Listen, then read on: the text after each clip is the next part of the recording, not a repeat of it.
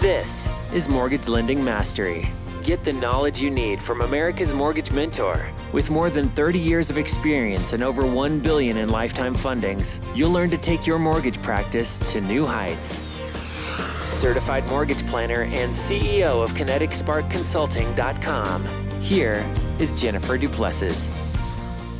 Hi, everybody, and welcome back to Mortgage Lending Mastery. I'm your host, Jen Duplessis, where we focus on you and getting you to new heights that you never thought were possible, and also to get advice from other people in and out of the industry about success and how we can help your practice grow. So today, I would love to introduce my guest, Mr. Jim Palmer, who is the author of the book Decide, The Ultimate Success Trigger. And so we're going to talk about some of those triggers in making decisions.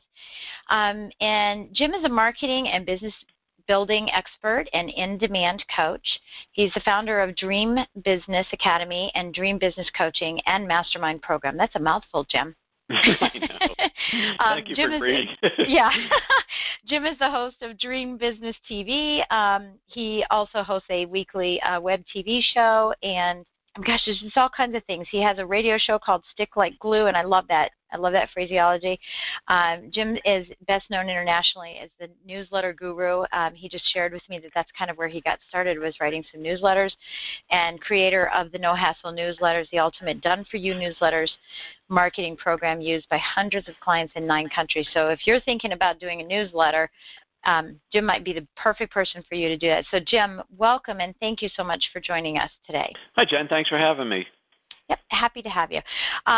So, you know, we were talking about your book, and thank you for sending it to me again. We were talking about your book a little bit, and, you know, one of the struggles that a lot of loan officers have, and the reason I want to share this with everybody, is making decisions. And I think that's great that you're talking about deciding. Everybody wants to be successful, and there's a lot of hope behind that.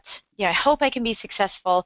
They may do a business plan, but they don't really act on it. And there's a lot of reasons why people don't act on things. And I'm all about taking action and doing that. So, and making sure that, you know, I accomplish my goals by taking action. But I see a lot of people laying out a plan, but not taking that step to take the action. And I'd like to talk to you about why.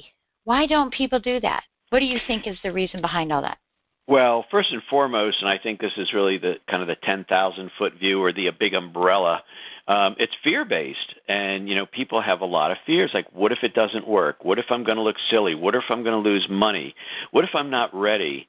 There's another big fear I write about in Decide, and it's the fear of being found out, you know. And people think, and it's funny, Jen, you know, no matter how much success you achieve, there's always this little fear, like, well, what if they find out I'm just a guy in my dining room with a laptop, right, you know, right. or whatever it is. And it's really silly stuff because, you know, people, by and large, we all know this, they want to do business with people they know, like, and trust. And one of the ways to really advance the speed of that is to be your authentic self. So when you choose to be authentic, like I learned that years ago. I've been doing weekly videos for 6 years, and when you do videos, you can't hide who you really are. You know, once in a while you do an interview or you do a podcast, or you might do a video every once in a while, and it's just perfect, and you do 21 takes. But when you crank out a video every single week for 6 years, people know you're a goofball, and you may have some smarts and some marketing knowledge, but but the thing is, you need to be comfortable with the fact that when you are your authentic self, you're going to attract the right kind of people that you're meant to do business with, but you're also going to repel a certain amount of the population or your prospective client base, whatever, because you're not meant to do business with them. And that's really a fear, like, well, what if I'm putting off somebody who could be a client? Well, again, you know, I think it was actually Ben Franklin, hundreds of years ago, said, you know, the easiest way to fail in business is to try and please everybody.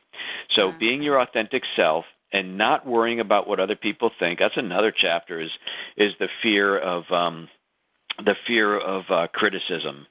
And, well, what if it's not right? And I'll tell you something. When I wrote my first book, it took me 18 months. My fifth and sixth books I wrote in 60 days because I learned to get over the fact that I am an ill-perfect person, right? I make mistakes. I never went to writing school, journalism school. My books have some really good information, but I'm 100% sure there's probably at least a half a dozen grammar or mistakes in there. And I'll give you an action step if you want, how people can get over that. Do you want that, Jen? Yeah, absolutely. Okay. We want everything. Great. Here's what you need to do. People need to decide, I'll probably say that word a lot, people need to decide that they're going to choose to be judged on the value of the information, the content, the service, whatever they provide. They need to choose to be judged on the value of that information and not the imperfect way in which you present it or share it. Well, and this really gets down to what you're saying. I mean, the best script is truth, right? That's right. It's getting through how people are perceiving you and therefore diminishing the value and the content of what you're doing because you're so preoccupied with how you're saying it, what you're saying, what your body language looks like, et cetera. That's right. And you've heard the expression, the truth shall set you free. It's like that in marketing. It's like that in branding. When you got to always be on guard as to how you present yourself. And listen, when I started doing videos, I said, well, if people are going to take me seriously as a businessman, as a marketer, as a coach, I better step up my game.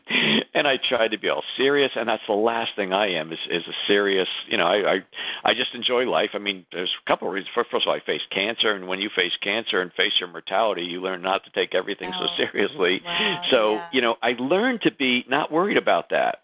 And I'll tell you an example. It's absolutely true that I remember a call I had with a prospective coaching member. It's going back like 3 or 4 years, but he was a senior lawyer with a law firm, and can I help a lawyer? Absolutely. But he really felt that by and large, he watched about 6 months of my videos, and he looks at my newsletters and things like that, and he goes, there were 2 hang-ups. First of all, I don't travel. It's all phone-based coaching or Skype coaching or whatever, so I don't travel to people because that's a horrible waste of time. So he couldn't get over that, first of all. But he said also, are you always kind of like just, I don't know if he used the word aloof, but it was something like that. And I said, this is who I am. And I guarantee that if we spent 20 minutes or half an hour on the phone, I will give you so much information, ideas, and knowledge that will absolutely change the course of your business. It shouldn't matter to you if I'm wearing a T-shirt or if I crack a joke in the middle of our conversation. I will make you more money. And he couldn't get over the fact, because I think he was kind of a buttoned-up kind of guy. Oh, yeah, yeah. Mm-hmm. And that was fine with me. I said, you know what? I don't think we have a good fit here. He goes, you know what, Jim, I appreciate you saying that. I agree. I didn't want to be the first one to say it. And I said, I'm totally good with that. The last thing I want to do is start coaching somebody, give him some really great information. 3 weeks in, he goes, I'm not comfortable. And then I gave him about a year's worth of great coaching advice, So it's good to find out who you're meant to do business with. Right. I think that's really important, too. And what? I'm so glad you said that. I've talked about it. I think I've talked about it in the podcast. Gosh, I'm so many podcasts in now. But, my first 2 or 3 podcasts, if anybody goes back and listens to them, I was saying, hi, welcome. and I thought, gosh, I sound like the Saturday Night Live skit of Sweaty Balls at Christmas. Yeah. That sounds good. And I said to my husband, hey, honey, I think I should re-record that. And he goes, honey, just let it be because it's you. And, that's what this has come to be, is that you're going to hear mistakes on my podcast, and that's just the way it is because it's just me. And I think that's attractive. So, okay, so can I tell you something real quick? Yeah. Mm-hmm. When I look at my calendar at the beginning of the day. I'm usually backed up like 8:30 to 6. I do calls. Monday, Tuesday, Wednesday, and Thursday. I do all my calls. And I saw I saw that we're doing it on a conference line, and I said, "Oh, how refreshing! I do mine on a conference line." And there's some people who get on their podcasts, and I don't know how old you are if you remember this, but there used to be probably 20 years ago there was like the morning zoo concept, and they had whistles and sound effects and gags, and it was just so produced. And to me, I get somebody, when I do my own podcast, Stick Like Glue, I get somebody on a conference line and I interview them for half an hour and I have a conversation. We go back and forth and I'm interested in what they say. And it's a conversation that I think 2 people are having that other people want to overhear. And so I'm all about information and not perfection, which I talked about earlier, actually. Yeah, absolutely. And I think that's important too. So okay, so now we're loan officers. So let's think about this for a second. We're loan officers, and we're putting on this this fear of going out there, the fear and the facade, and and I want to be the master or the jack of all trades and not the master of none. I want to make sure I can get every kind of loan that I can possibly get to, and yet they don't do it anyway. They have the wherewithal, but they don't do it. So what are some tips that you can give us, or some strategies that you could give us to really get that going? And I love that GPS part. Okay, so maybe we can talk about the GPS. Well, first of all, before I give you a tip or a strategy, because the way I look at it, a tip or a strategy is kind of, what kind of shortcut can I get to get the results I want? That's how I look at it a lot of times. And I think one of the things that entrepreneurs, and whether you're a loan officer or you own the business or whatever, you're a rainmaker. You need to sell, and you need to close business and keep business and things like that. But here's the deal. I write about something in the book Decide, it's called a 3 a.m. holy crap moment. So a 3 a.m. holy crap I've moment had those. means we all have, right? Right. And so if you're laying in bed at 3 o'clock in the morning, it's pitch dark, but your eyes are wide open, you're looking up at the ceiling, and you're going, holy crap, I haven't closed a new deal in 90 days. Holy crap, I don't know if I'm going to make my rent this week. Holy crap, I own the business, and I haven't paid myself in 60 days.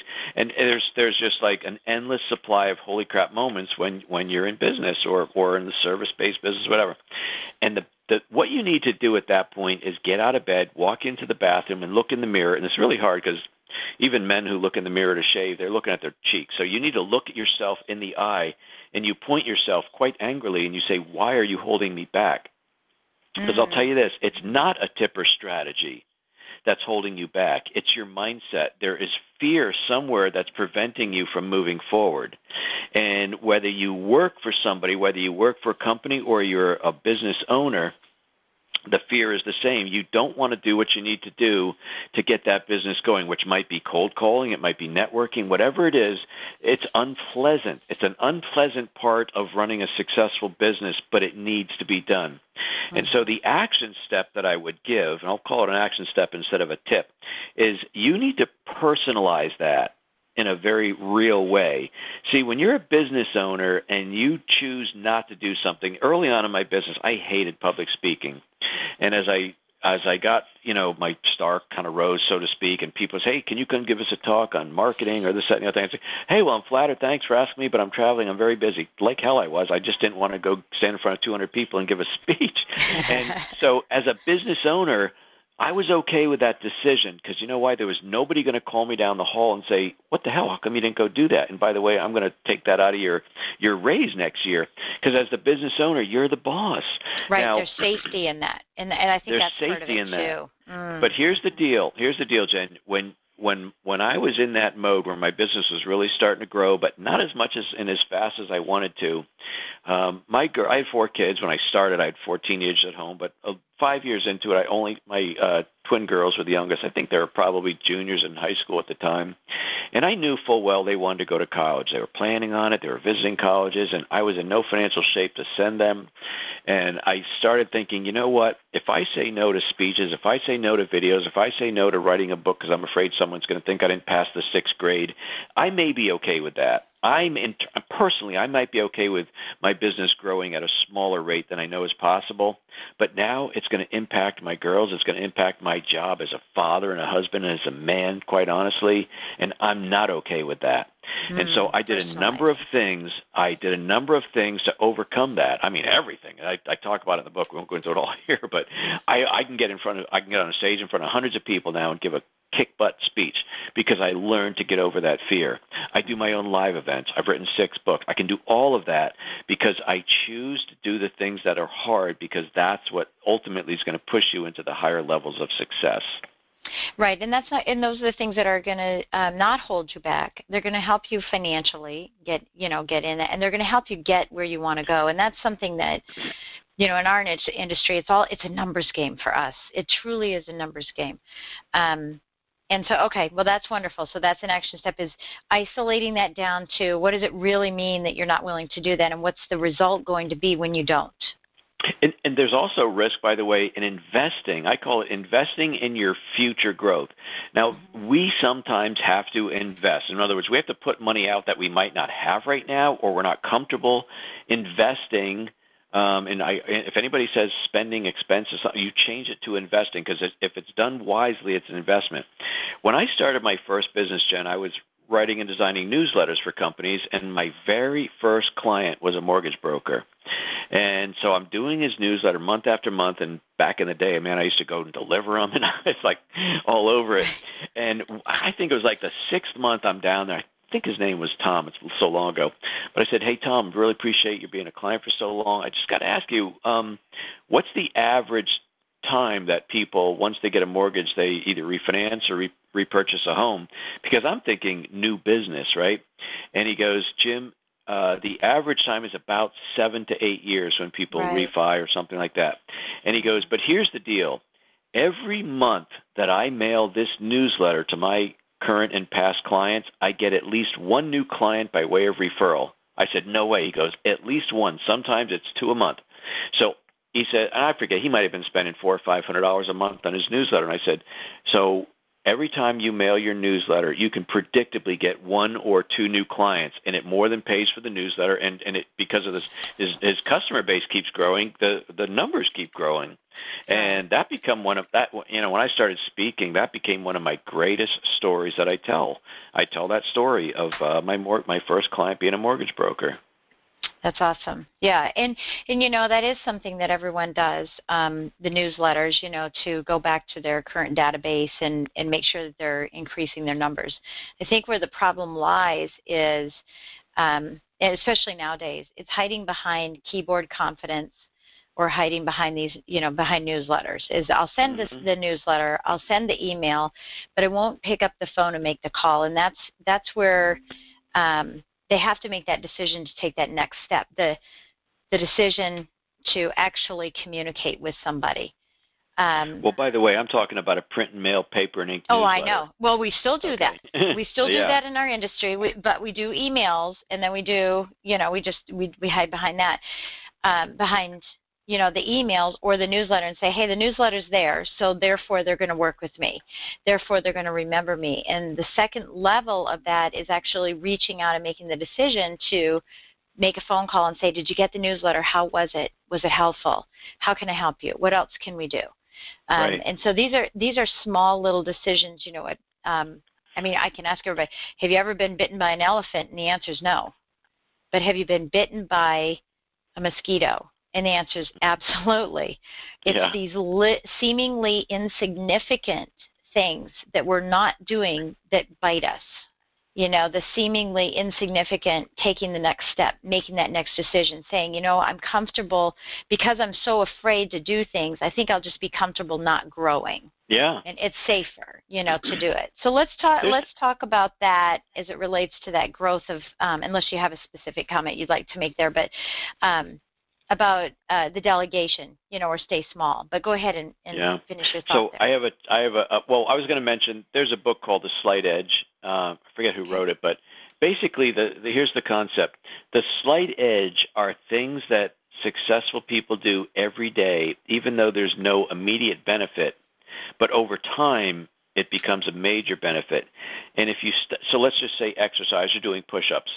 And actually, when I read the book, I was had a buddy. We read it together, and we both said, you know, I haven't done push-ups in years. Barely do 5 good Marine-style push-ups.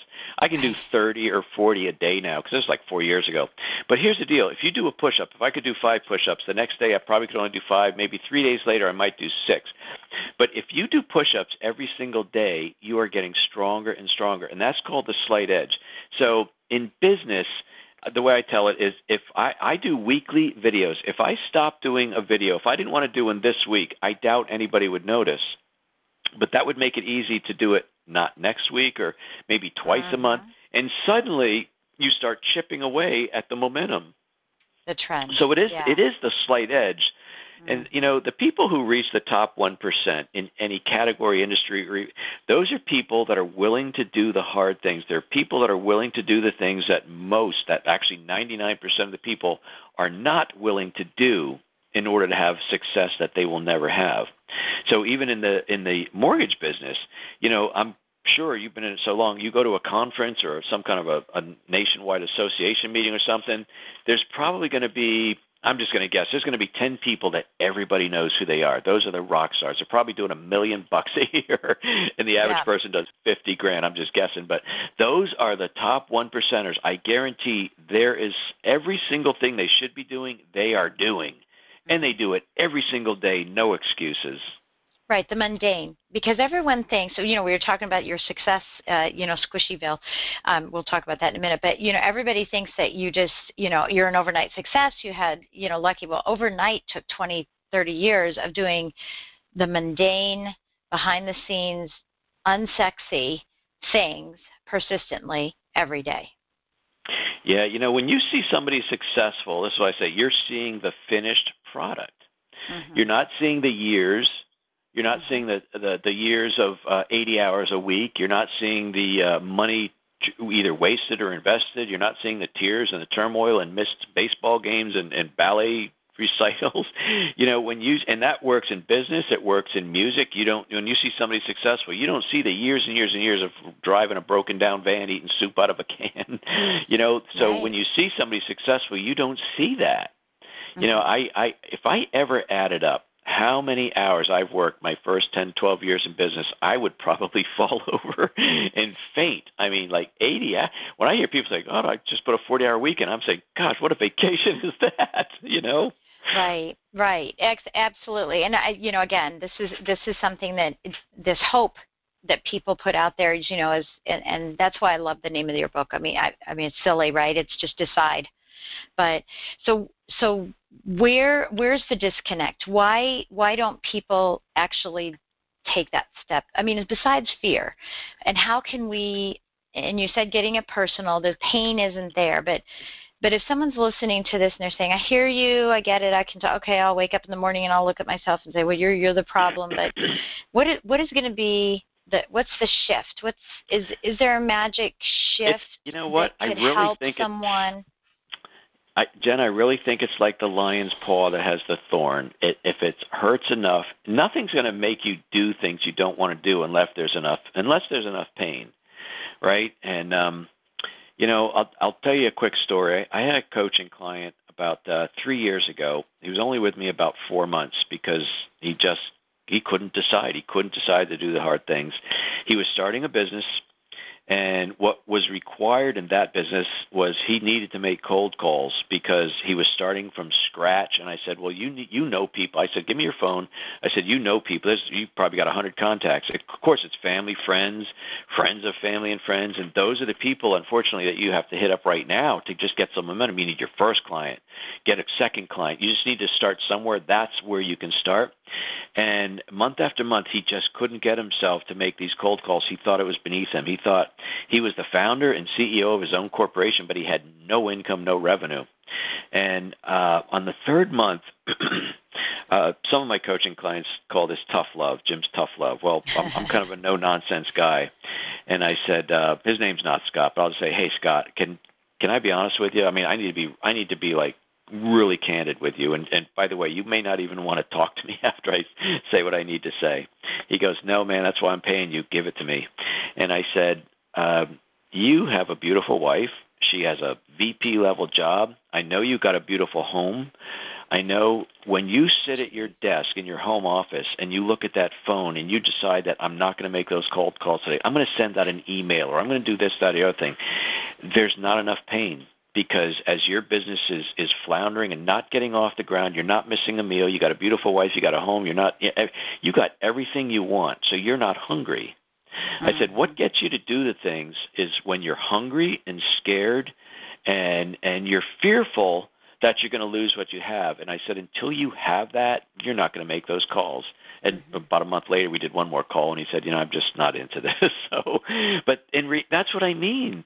If you could have people just sort of go along their whole life being mediocre as a result of that. Well, that's right. And by the way, that is society in general. I mean, whether you call it the 80-20 principle or the top 10, top 5, top 1%, there are people who are business owners or employees who do enough to get by. They might get their 1 or 2%, but they're not going to get to the next level because whether I don't know. I'm not a psychoanalyst, but they're not driven. They don't feel enough pain. There's not enough remorse. I don't know what it is, but that's what really, Jen. That's what makes up society in general. I mean, there are people that are motivated who want more, who just won't accept no. And they go and they go and they go and they create a business. They hire people. They train them. They empower them. That's how it works. Yeah, and a lot of times the people that they hire exceed them. They super exceed them, and I've seen that a lot of times in our industry. You bring on somebody and you bring on a loan officer and you train them and do all that, and then you sit there and you go, well, how come they're doing so much better than me? I mean, I'm the one who trained them. I have all the smarts, but it's the difference between taking action and sitting still. That's exactly right. And not doing that. Let's talk about Squishyville. Okay. So in my book, so by the way, the title for the book, I was doing a bunch of interviews, and a lot of times, there's the formulaic interviews, which is not what you're doing, but, what's this? What's the one thing? What's the last book you read? All that stuff. Yeah. Well, somebody goes, what's the one? And I'm getting, okay, here it comes. And they said, what's the one word that would best describe the difference between really successful people and just your average business owner? And I said, decide. And the guy goes, what do you mean? I said, it's really successful business people, when they're faced with either a challenge or an opportunity question, they quickly assess pros and cons, various options, yes or no, and they decide either yes or no, but they keep moving forward. Growing businesses thrive on momentum. And indecision is the opposite of momentum. Indecision is a momentum killer. I'm a boater, Jen, so in nautical language, that's like throwing an anchor off the back of your boat and trying to get up on plane. You're dragging something that doesn't belong there. Indecision, if you decide yes or no, you got either a 50-50 chance, or actually better than that you're going to make a good decision and you'll course correct as you go, but you keep moving forward. And if you decide no, you keep moving forward doing whatever it is you're doing that day. But when you say no, I'll think about it, or I don't mean no, but when you say I'll think about it, I'll put it on the back burner, anything like that, that means that is indecision. And people who can't make a decision do not grow. It's like the snowball that's rolling down the hill and it keeps hitting a tree. It busts in half and it has to start all over again, or it keeps, maybe you start going up a hill and then you go back down.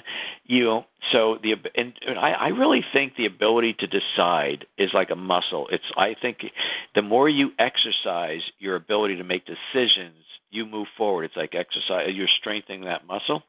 And so what I say basically, because I like to paint funny pictures in my books, if you are a person racked with indecision, you reside in a place I call Squishyville, because you just can't make a decision. We're kind of doing this interview during political season, so there's the people who have decided yes or no or left or right, and then there's the people in the middle. And the people in the middle, if you can't make a decision at this point, man, what must the rest of your life look like? I'm not saying anything about independence in general. I'm saying people that after a year and a half of this, if you don't know which way you're going, I mean, you're going to have a hard time making a decision in anything in life, in my opinion. So if a loan officer, how do I want to say this? If a loan officer, it's one thing for them to be in Squishyville and not be able to be decisive and saying, you know what, that's it. I'm tired of having high volume, low volume, because I go out and I chase the deal and I get them all in and I bring them in and I covet them and I become an operations person and then I don't have any business. And I go back and do it again and you say, I'm sick of it. I'm tired of it. And I'm not going to be like this. I'm going to make the decision to bring on other team members and make sure that it allows me to propel my business, right? Right. So, my hope is that loan officers will start doing that. But let's assume that we have a loan officer that has made that decision, and they have, a team and everything. And so I'm kind of fast forwarding here just a little bit. Is when you're talking about people generally, any suggestions for how we can, as salespeople, not about ourselves, but as salespeople, help our clients get out of Squishyville? We hear that a lot in our industry. Yeah. Yeah, let me think about it, and then what happens is that they think long enough that they start playing online and they start going and they shop the loan. So how can we get them? I heard someone say this before. If you're on the fence with your client, you're going to get splinters with them. So you need to get them off the fence, either no or yes, but don't be on the fence with your clients. So any suggestions that you could give us for getting our clients out of Squishyville? Yeah, well, honestly, Jen, this could be a 90-minute call just on this topic, but I'll see if I can give you a good short answer. You'll have to have you back, right? Yeah, well, it really has to do with your brand and your positioning. So one of the things that gets people to say yes in any industry is urgency and scarcity. So if they believe there's a reason to take action quickly, because there may be an offer or a price, or maybe there's a rate going up, whatever it is, buyers react differently when they feel there's a sense of urgency compared to, well, I'm glad for the information, I can do this next week or next month, and there's no difference, right? So some way, shape, or form, you have to instill some urgency. And by the way, you can't control the rates or the markets or whatever, but you can control some things in the business, how quickly you react, how people are concerned about time frames and paperwork. I mean, you could do something to create a sense of urgency. And the other thing which determines how quickly people say yes is a sense of scarcity. So I don't know if they're, by the way, if your loan officer could process, say, 10 deals a week, and suddenly his phone was ringing off the hook and he's got 30 people, could he actually process 30 a week? Probably not, unless he hires help and figures it out. But there is a scarcity factor. We can only do so much in this week, and then your settlement will be pushed off. Well, people don't want that. So the short answer of a long discussion is you have to create some urgency, and you also have to instill some sense of scarcity into the deal, or people will drag their heels. Right. Well, and I think also this is something I've talked about before is, part of that, just to reverse that just a little bit and reflect it back on the loan officer, is the difference between them being in demand and on demand. And, a lot of people in sales are on demand. They'll do anything. Their cat's on a marble floor. They try to get anything and everything in, and that it becomes a scarcity that the client can read. It's not a scarcity for the client. It's a scarcity of the salesperson, right? And so when you're in demand, when you're perceived to be the expert, and just like you were saying, well, you had said, I didn't do these things because I was afraid. When I first started in the business, I just didn't say that I was available. I didn't say I'm open all day. I would say I have something available at 2 and something available at 4, and then I would sit there and twiddle my thumbs for 4 days because I had nothing. But I wanted them to think I was. When I called a client back, I'd say, hey, just wanted you to know that I got your voicemail. I'm about ready to walk into a meeting with another client right now. Can I call you back at another time? I had no client meeting, but I wanted the perception to be there, that they needed to meet with me as quickly as they can because I was in demand. I wasn't on demand, So that might be a suggestion as well, aside from product selection, market changes. I mean, certainly we're talking today, during the presidential election, and, there's going to be some scarcity and urgency tomorrow with rates. That's right. Right? Yeah. And we're going to have to really make some shifts. And so certainly the market can bring that in. But if the market if there's nothing that's going on in the market or, anything, it's not a competitive market for real estate and buying homes, and I think we can also instill that just by being different. Well, this is another conversation that could easily be an hour, but here the bottom line is people who earn significant incomes do so more for who they are than what they do. Mm-hmm. It's not about the deliverable, because I'm telling you there's at least 10, 100, or 1,000 other people that also do what you do, which is provide mortgages, right? Mm-hmm. So it is the people who are perceived to be, man, if you're going to get a mortgage, you got to go see, you got to go see Jen or Tom or whatever. He's the number one guy. He'll get you. And it takes some time to develop that brand and that reputation. But if you do, it's like when I had my cancer, I had melanoma in 2001, one, and when I didn't even know what it was, but I quickly found out, and I didn't just go to the nearest hospital and say, hey, I need a surgeon. I found out who is the best guy in the Philadelphia area that handles melanoma, and that's who I went to see. And my wife, a couple of years ago, had a spiral fracture on the ice. She stepped off the curb and broke her ankle, but it wasn't just a split. It was like the bone spiraled like a twisty pretzel. And so we didn't just go to see an orthopedic surgeon. We did a little bit of research. Who is the number one guy who specializes in spiral fractures? We went to see that guy. When I hired my CPA a dozen years ago, I didn't just go to a CPA local to me. I said, who's the guy that handles home-based businesses and works with QuickBooks? That's the guy I want. I don't want a firm that says, by the way, we handle everything from Fortune 100 down to the entrepreneurs. We give high level. We bring our huge team to bear for entrepreneurial blah blah. So it's another word. Oh yeah, and who believes that, right? I want the guy who eats, sleeps, and breathes home-based businesses. He's going to know every deduction, every law, every loophole, whatever. And my other thing was I use QuickBooks. I don't want somebody who works in 5 different things. And 3 people said, "Oh, Scott, he only takes clients in QuickBooks, and he mostly works with entrepreneurs and a few small business owners. He doesn't work with any big clients." That's my guy. Been with me 12 years. So you need to figure out how can you brand yourself to be that person in demand. And when you do that, and it's not easy, but it can be done, when you do that, there'll be a sense of urgency because your schedule is booked. You got people, doing everything they can to see you because you're busy. That's when your prices go up. Yeah, absolutely. And so, if you're listening in, hopefully what you're doing is hearing between the lines here, between the lines is that this decision to not be the catch-all for everybody, as you originally started, we talked about here, there's another person that I know, and she has a business, and she talks about cookies. Everybody's not going to want your chocolate chip cookies. You're selling cookies, right? Some people don't like chocolate chip, and you have to understand, but those that do make the best chocolate chip cookies in the world.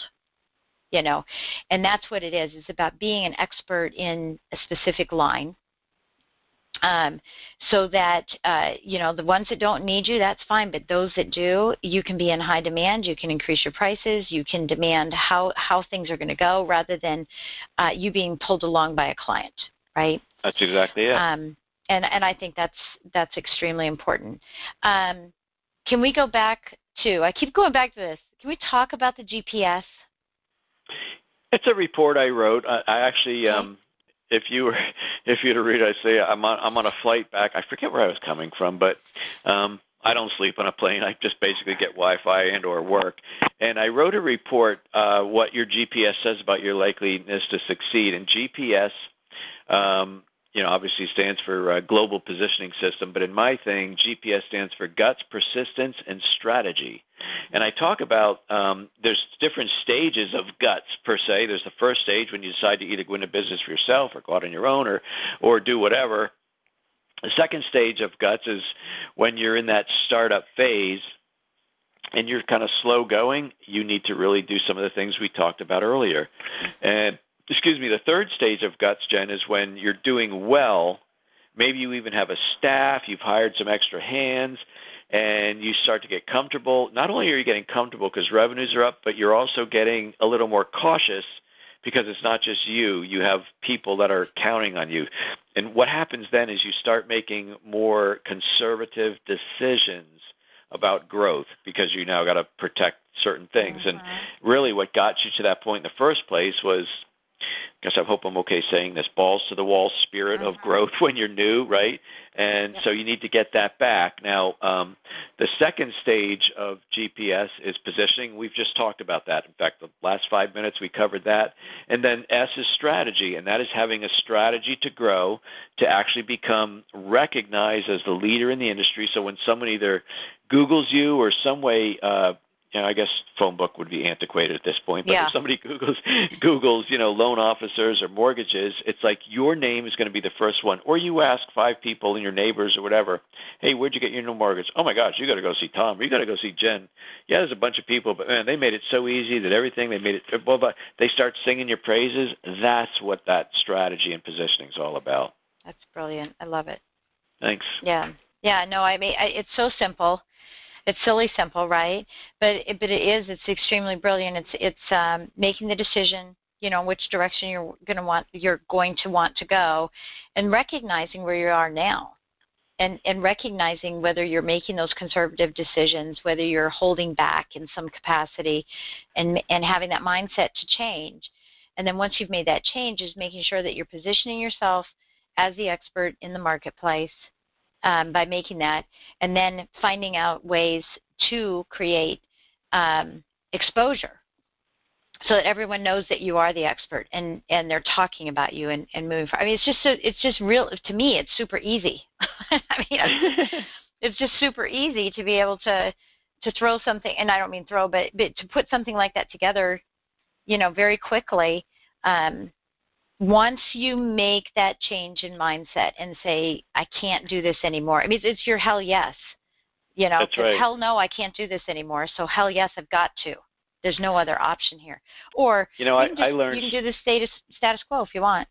Yeah, I learned something kind of back when I was dealing with my life situation. I have a real nice hourglass. What is it? An hourglass with the sand drips out? Yeah, I guess hourglass. Hourglass. And it's on my desk, and I don't flip it over every time, but I look at it once in a while, and I remind myself that the sand will run out someday, right? Another way to say that is, I believe we are all playing on the main stage. This is not a dress rehearsal. You will not get another chance. Eventually, the curtain will come down for all of us. It could be 10, 15, 50 years. It could be tomorrow. But the curtain will come down, and I, for one, don't want to live with regrets or wondering, why didn't I do this or do that? And I think people who are in business or people who have jobs and their performance dictates the kind of life their family's going to have.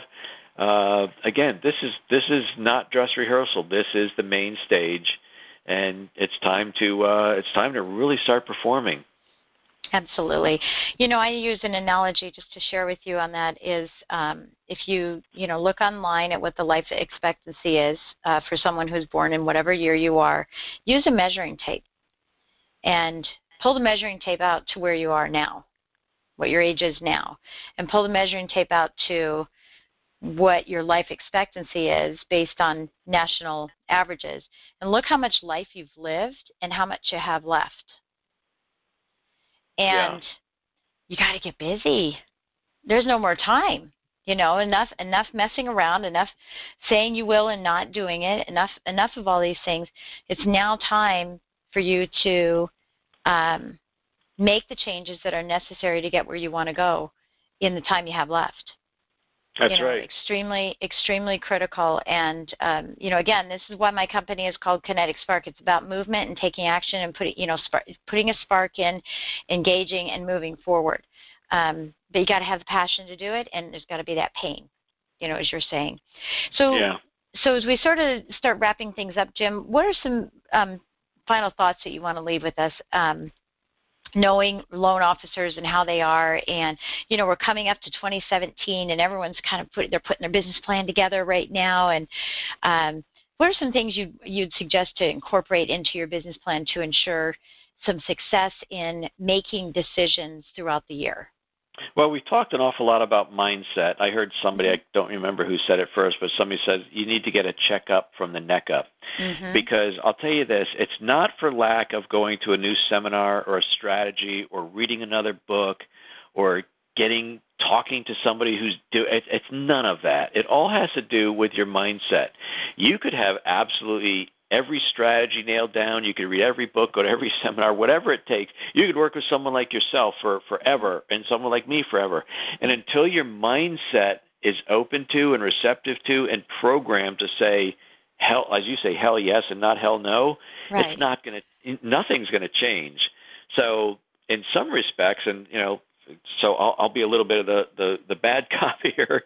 When they listen to your show and other shows or whatever, it's all good information, but information for information's sake alone is worthless. Mm-hmm. Information that you put into action is what it's all about. And so, I have a mastermind group, and I shared something with them today as I was closing out, and I said, this is how you get in touch with your subconscious mind. I don't know if the people listening are familiar with all that Think and Grow Rich type stuff, but your subconscious mind is an absolute vault of everything that you've heard, read, listened to, have seen, have experienced. It's all stored up there. And so there's a ton of answers. And the way to get great answers is to ask great questions. So this is a strategy. You asked me about a strategy a long time ago. I'm going to give you a strategy. You get into a room. Turn off your phone. I don't want beepers and buzzers and vibrations. You're in a room quiet by yourself. I think it's dark. It's helpful if it's dark. And you sit there quietly, very, very quietly, and you close your eyes. You try and get into like a little bit of a meditation, but you don't have to cross your legs and go om or anything like that. Right. You just sit quietly, and you ask this question, and don't just ask it in your head so you hear it internally. You say it out loud so your ears pick it up. You say, what do I need to do to add another $50,000 of income in 2017, or insert whatever number you want, to add another $250,000, doesn't matter. Something big. What do I have to do to add another $250,000 of income in 2017 that I'm not doing now? And see, that question, if you said, boy, I'd love to close another 3 deals a month, you probably know how to do that already, even though you're not doing it. Of course you do. You need to go to more networking, more letters, more ask for referrals. So that's easy. But to add another $250,000 of revenue, that is outside the box thinking. Those are and all you got to do is ask your subconscious mind. It'll probably feed you the answer. Now, I guarantee you're not going to like it because it's going to say you should hire a coach, you should do this, you should create your own brand, you might want to start your own business, whatever it is. You need to pick up the phone and make those phone calls. You need to do that. Yeah. But if you're serious about growing, do that. Get into a quiet place. Ask that question out loud. It's not going to come to you like 5 seconds later. It'll come to you. It could come to you 10 minutes later. It could come to you a week later when you're driving your car, but suddenly you're going to see something or become aware of something you said, Jen, on a call 15 years ago, well, maybe 5 months ago, and it's going to resonate, and you go, oh, yeah, that's right. And you're going to decide that at that point, you're going to think of my book, Decide, and you're going to go, oh, I need to decide yes or no, but not maybe. How serious am I about adding this huge amount of revenue to my business? And I guarantee there's going to be at most 10% of the people will do it, and 90% will be in the same place they were in 2018. Right, exactly. And that's therein lies the issue, is doing it. I have a suggestion. I'll let you give me feedback on it. But if someone's going to, if you're putting your plan together and you're going to attend an event and you're going to, go to these seminars, you're going to read a book and all that thing, I think at the end of that, you want to incorporate some white space to assess what you learned, what you're going to take action on, and maybe make a decision, put a decide time block, decide time block that says, okay, I just went to this event, I just read this book, here's my decide time, and I'm going to use this time just as you were explaining, and I'm going to say, based on what I learned, what do I need to make decisions on what I just learned, on what I just read, that will impact positively my success, my life, my business. And incorporate that into your daily, your weekly schedule, your daily schedule, or any time you have just finished a book, or any time that you have gone to a seminar, to create that white space to actually work on it, because it's going to be forgotten if not. What do you think? That's a great idea. Yeah, I think it's fine. But here's the thing. Most people go to a seminar and they come home with 52 pages of notes. Oh, I know. You have to make separate notes. You can only do 1 or 2, maybe 3 if you're really good. In reality, you can have 1 or 2 goals that you're going to get through. Anything more than that, and you end up in Squishyville because nothing's getting done. So you pick the best 1 or 2 ideas at the most, and you come up with a plan to get them done like ASAP. Imperfection. Perfection is the enemy of progress. So just do it. Good is good enough. Launch it and keep going. Yep. Very well said. Very well said. Okay. Wonderful. What would you like to leave us with today? Anything? Well, I'd like to give your listeners a free copy of my book, Decide, if that would be helpful. Awesome. I'm still kind of in launch mode. So it is at decideforsuccessbook.com, decide, F-O-R, successbook.com. The only thing, it's a real paperback. It's not a download. This book it has a possibility to change your life. I will absolutely say that. I've gotten so many reviews from that. But the only thing I'll ask is you'll pay $6.95 shipping and handling. I'll mail it anywhere. I've mailed them internationally. One book the other day cost me $28. That's okay. $6.95 shipping and handling. Just a Newfoundland or something.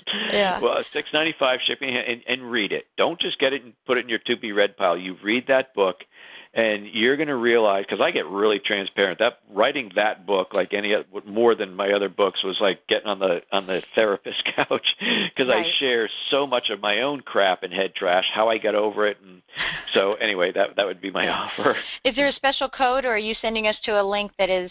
I'm sending you to a page that is still live from when I launched the book, and I've just decided that I've gotten emails, Jen, that I've gotten a couple in a variation of this, but one of them in particular said, Jim, and I don't know this guy, said, Jim, I know you wrote this book for me. I hate you, but thank you. And I thought that was an amazing compliment. Absolutely it is. Absolutely it is. Well, that tells you that it transcended them. They read it, they internalized it, and they took it with them. Thank you so much for offering that to us. I'm just pleasantly surprised. So thank you very much. I sure appreciate it very much. And I just want to say again, Jim, it's been a pleasure having you on here. I absolutely love your book. I'm going to go back and read it again because I mentioned to you, I'm a speed reader. I read through it and I pulled out a lot, but I'm going to go back and read it again and again and again. I love, by the way, for those of you listening, it's kind of a workbook. So he has, at the end of the chapters, some thoughts that you can write down and sort of bring everything in and what your thoughts were at the end. So I really loved that it was. That's kind of my mantra or trademark. I don't know what it is, but at every book, process. I pull out nuggets and give you a little couple things to do at the end of every chapter. Yeah, I love that. So that it's guaranteed implementation. Guaranteed there you implementation in it. So again, I want to thank you so much for gracing us with your presence and sharing your expertise in this area. And on the show notes, I will have links to your website, about all of your different coaching sessions and training sessions and everything that everyone can take advantage of. And I just wish you the best, and I hope that someone listening takes you up on your coaching or your speaking opportunities for their company, so that your business also grows, because what goes around comes around. That's great. Thank you. Since it's my pleasure. Jen, can I give one more since you mentioned it? Yeah. I do an event. It's the next one. I'm not sure about when this interview will air, but it's February 8th, 9th, and 10th. It's in Orlando, Florida. Then. Okay. Great.